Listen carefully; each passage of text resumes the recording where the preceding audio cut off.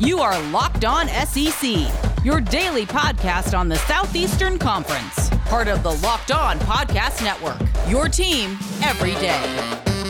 What's up, everybody? Welcome into Locked On SEC.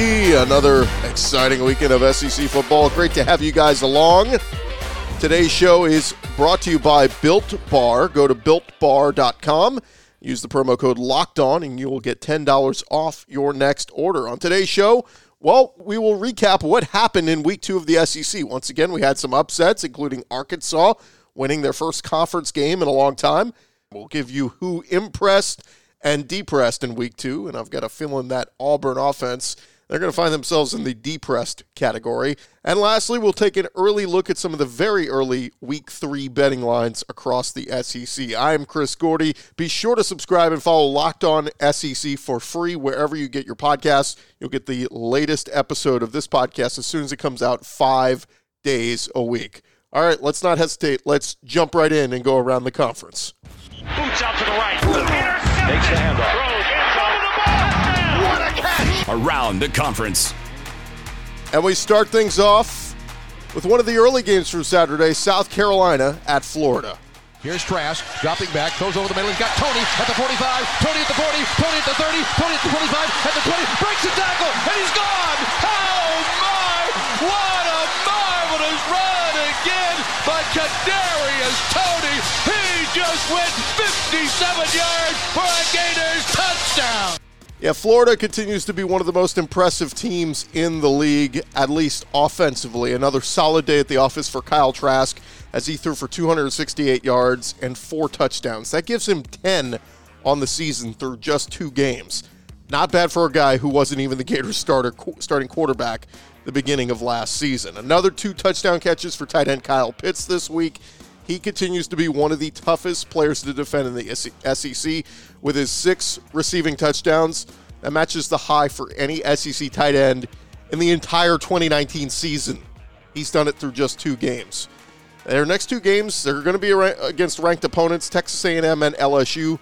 I'm going to be real curious to see what either of those teams do to try to contain Pitts because he is uncoverable at this point. Defensively, another 4 sacks this week for Florida. I thought Colin Hill, though, was not bad for South Carolina. He just did not get any help from his receivers, not named Shi Smith. A lot of drops. It was disappointing because I thought South Carolina could have hung with Florida for a little bit longer. The Gamecocks, their running back Kevin Harris, I thought he ran the ball really hard, especially in the first half. I came away very impressed with him. They got a good running back in Kevin Harris. Of course, later in this game, Hill and the Gamecocks made it interesting. They got the ball back with 8 minutes to go, down 14. And you're like, all right, they can move the ball here. They can get back into this, make it a game. They get all the way down to the Florida 4, unable to get the touchdown to make it a 1-score game. But that drive just took the Gamecocks way too long to get down there. But I think some encouraging things for South Carolina. Despite dropping to 0-2 on the season, things do get easier for the Gamecocks this coming weekend playing Vandy. Tennessee is 3 for 3 today on 4th downs, and this one will be from the Missouri half-yard line. This time they go with an I formation, and the quarterback sneak, Garantano, touchdown. Mizzou and Tennessee, if you're a Vol fan, you really enjoyed this game. Tennessee was in control just about the entire game. It was really good to see the Vol running game get going this week with Eric Gray going over 100 yards and Ty Chandler rushing for 90. Jarrett Garantano, look, he is that steady hand at quarterback the Vols have been needing for several years. We know that he's had his growing pains and all that, but through 2 games, Garantano is throwing for 449 yards, only 2 touchdown passes, but no interceptions.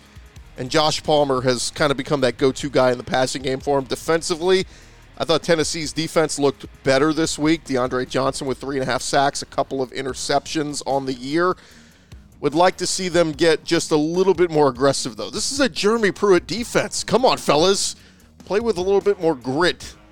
I think they're going to be in much better shape in weeks to come. I think Mizzou looks like they're going to roll with freshman Connor Bazelak as their starting quarterback moving forward. He took over for Sean Robinson in this one after Robinson was just 1 for 4 for 0 yards. But Bazelak actually got the chains moving for Mizzou. He showed some promise. Larry Roundtree is one of the few bright spots of that Mizzou offense at running back. Things do not get easier for Mizzou this week, though, as they head to Death Valley to take on LSU on Saturday night. Tennessee, of course, gets a huge showdown Saturday afternoon at Georgia, where that Vol offense is really going to be tested. Everybody's in tight at the wideout spots, a tight formation. Mon gets the snap, stands in. They pick up a blitz, throw, intercepted. That's Daniel Wright down the right sideline. He's going to take it to the house. Texas A&M at Alabama. This one started with the stat that Nick Saban was 19-0 against his former assistants, winning by an average of 25 points per game. At the end of this one, we can go ahead and move those numbers to 20-0 against his former assistants, and now those average wins coming by 26 points per game. This one was fun because, look, if you tuned in late or you blinked, it was 14-0 Alabama, and it felt like, all right, this is going to be a rout. But then a touchdown drive for the Aggies, an interception to set up another score, and things are tied 14-14, and you're going, all right, we got a game. But Alabama and Mac Jones responded quickly, and they never looked back. They took a 35-14 halftime lead. Mac Jones, speaking of him, 20 of 27, 435 yards in the game. That's the fourth most passing yards thrown in a game by an Alabama quarterback, just behind the likes of Scott Hunter, Blake Sims, and, of course, Tua Tagovailoa. Najee Harris, not rushing for a ton of yards, but he continues to find the end zone. He now has 5 rushing touchdowns through just 2 weeks.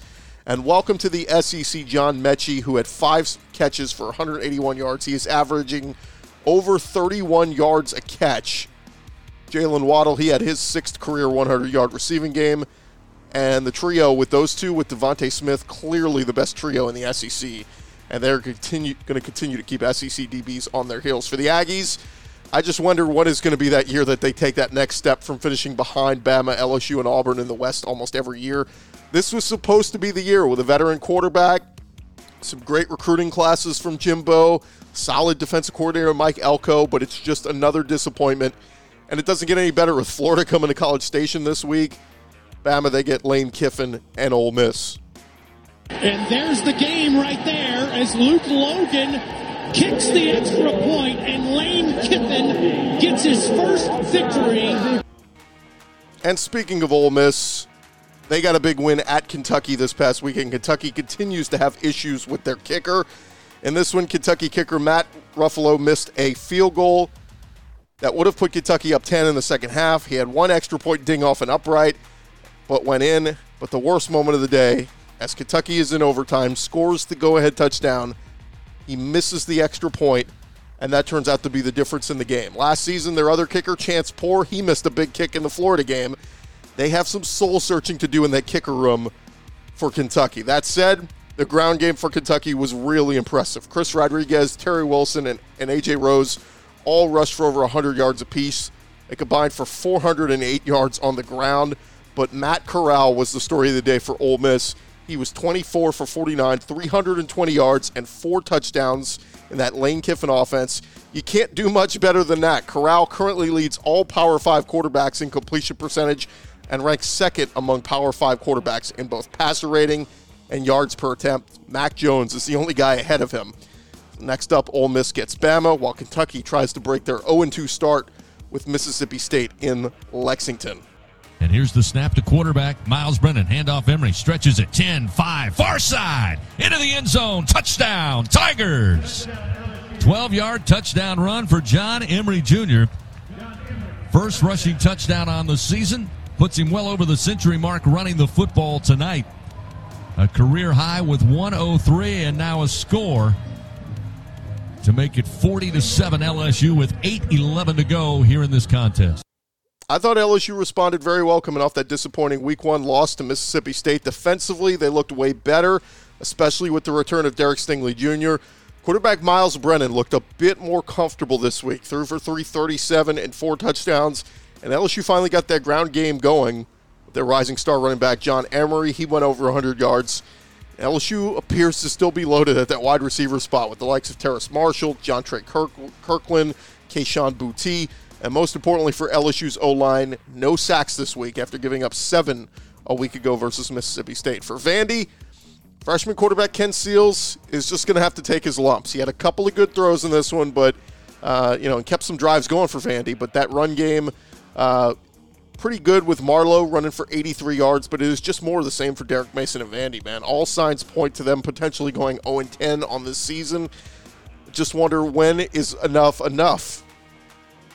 They need to find some help on that offense and scoring some points. I think LSU is a lot better than people gave them credit for last week, and it seems to be that they've gotten their defensive woes fixed, and if Miles Brennan continues to get better each and every week, they're definitely going to compete with the likes of Florida in coming weeks. But again, imperative LSU continues to take those steps to keep getting better and no steps backwards. Everybody's in tight at the wideout spots, a tight formation. Mon gets the snap, stands in. They pick up a blitz, throw, intercepted. That's Daniel Wright down the right sideline. He's going to take it to the house. Razorbacks' first SEC win since October 2017, snapping their 20-game SEC losing streak. Barry Odom, really impressive defensive game plan in this one for Arkansas against Mississippi State. They got after Costello, forced him to get the ball out, and he just never looked comfortable like he did a week prior. To hold Mike Leach to just 14 points a week after they set the SEC on fire had to be a huge letdown for Bulldog fans out there. For Arkansas, Felipe Franks looked much better this week, threw for 212 yards and 2 touchdowns, and the Razorbacks did just enough on offense to get the job done. I still think their offense is going to have to get better against tougher teams, but Kendall Briles did a good enough job Saturday with the play calling. Big congrats to Sam Pittman and Arkansas fan base for getting that monkey off their back, building a little positivity moving forward for their program. Handoff with an I formation. Zeus, touchdown! Yes! Boy, just too easy. You get all that beef up front, and the Dogs are just pushing the Tigers around. Stetson Bennett, remember the name. He has arrived. He was so impressive on Saturday night. He gets my game ball of the week. I could not believe how calm and poised he looked. He showed this a week ago in the second half against Arkansas, but a lot of people said, oh, it's just Arkansas. Well, Bennett, they're for 240 yards and a touchdown, no turnovers against Auburn. And with all the names that have come through there, Jacob Eason, Justin Fields, Jake Fromm, DeJuan Mathis, Jamie Newman, JT Costello, it is Stetson Bennett who is getting the job done for Georgia. And how good is this Bulldog defense? My goodness, it's hard not to say they are the best defense in the conference, let alone perhaps the country. To hold Gus Malzahn and Chad Morris to just 6 points of offense, really, really good. Bo Nix, he is just not taking that next step yet. I'm waiting for it. He's the reigning SEC Freshman of the Year, but he has shown no signs of taking that next step in his development. He threw a pick, was sacked 3 times, ran 11 times for just 8 yards, did not throw a touchdown in this game, and it was just an absolute disaster for Auburn, and honestly makes us question why they were ranked as high as they were, 7th in the country before this game. Auburn has really got to figure some things out as they get ready to host Arkansas this weekend. For Georgia, man, if Bennett can be that game manager for them, maybe even slightly better than a game manager. I don't want to say that as a disrespectful term, but with that defense and that run game, Zamir White had 88 yards, 2 touchdowns. George Pickens found the end zone, but it was Kyrus Jackson with the big day, 9 catches, 147 yards. Really impressive. A monster game against Tennessee coming up this weekend. All right, there you have it. That's recapping the weekend that was around the league. Coming up next, we'll hit on who impressed and depressed. A quick minute here for our friends at Built Bar. They are the best tasting protein bar ever. I know a lot of those protein bars out there you get at health stores. They look good, and once you open them, they have that gross, chalky taste, and you end up taking a couple bites and throwing them away. That is not the case with Built Bar. They have got 18 amazing flavors, including 6 new ones. My favorite, the cookies and cream. It is so good, you don't even realize what you're eating is actually good for you. You can grab one after a workout, or look, if you're just looking to lose or maintain your weight, try to get away from some of those fast foods. This could be a great option for you if you're looking to go down that path. Built Bars are low in calories, low in sugar, high protein, and high fiber. And just head to BuiltBar.com. You want to use the promo code LOCKEDON. You will get $10 off your next order, but you have to use the promo code LOCKEDON. You get $10 off, and you'll be on your way to eating better, feeling better as you get ready for this SEC football season at BuiltBar.com.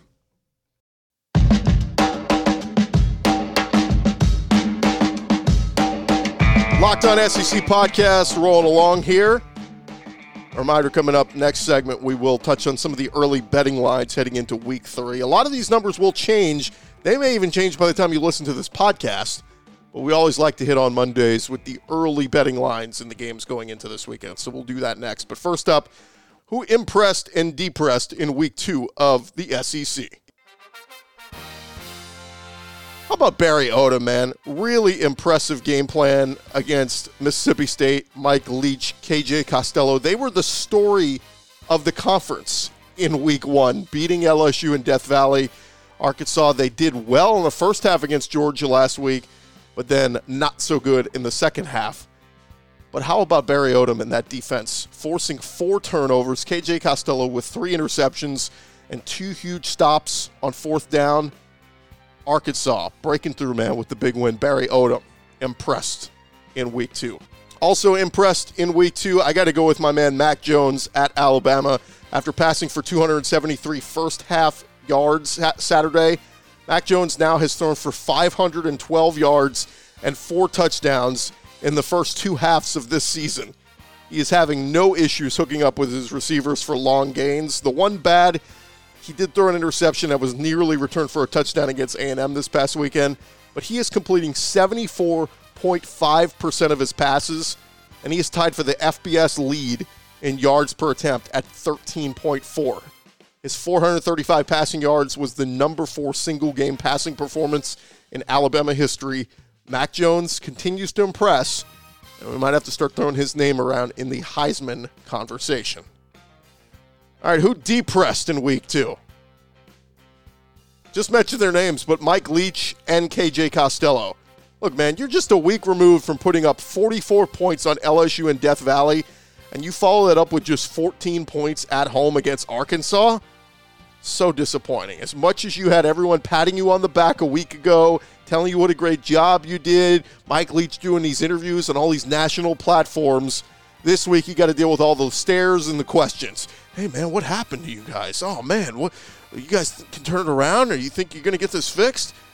They're going to have to get back to what they did more in the LSU game than what they did against Arkansas this week going to Kentucky. Who else depressed in week 2? I hate to do it. I got to go with Mark Stoops and the Kentucky defense. Look, Stoops is a defensive-minded guy, and the Kentucky defense these last couple of seasons has been really solid. They've been able to get big stops at times when they need them. They won a lot of football games. But in a game where you had nearly 600 yards of total offense and you can't get a win, Ole Miss was 6 for 12 on 3rd downs, and the Kentucky defense is really just looking like a shell of what it once was. I'm also going to throw A.J. Rose in here for celebrating a touchdown before he scored and ultimately was tackled before he got to the end zone. We don't celebrate touchdowns until we cross the goal line, Rose. And again, I hate to do it, but I got to throw the kicker, Matt Ruffalo, in here. You depressed just as much as anyone, missing the extra point in overtime, and what was the difference maker in the loss to Ole Miss for Kentucky. And lastly, who depressed in week 2? Chad Morris and Gus Malzahn. Come on, man. The Auburn offense was just so disappointing in what was supposed to be the game of the week. You had no running game. You had a poor passing attack with Bo Nix. Your defense holds Georgia to 27 points. It's not bad, but all you can muster is 6 points? Chad Morris and Gus Malzahn don't know what the offensive game plan was, but it never even got off the ground. You guys depressed in week 2 of the SEC, and there you have it. That's who impressed and who depressed around the conference in week 2. Coming up next, we will take a look at some of the early betting lines as we head into week 3 of the SEC slate.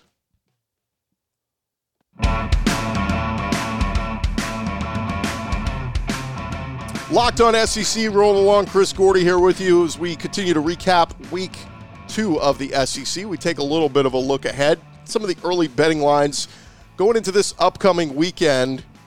We got some really good games, man, for us only being in week 3 of the SEC. And look, we knew we were going to get some really good matchups with going conference on conference week in and week out. But man, do we have some good matchups. Let's jump into it. Number 14, Tennessee at number 3, Georgia. The line opens at Georgia minus 14. That just seems like a high number. Tennessee has been good. Georgia's been lights out defensively, don't get me wrong.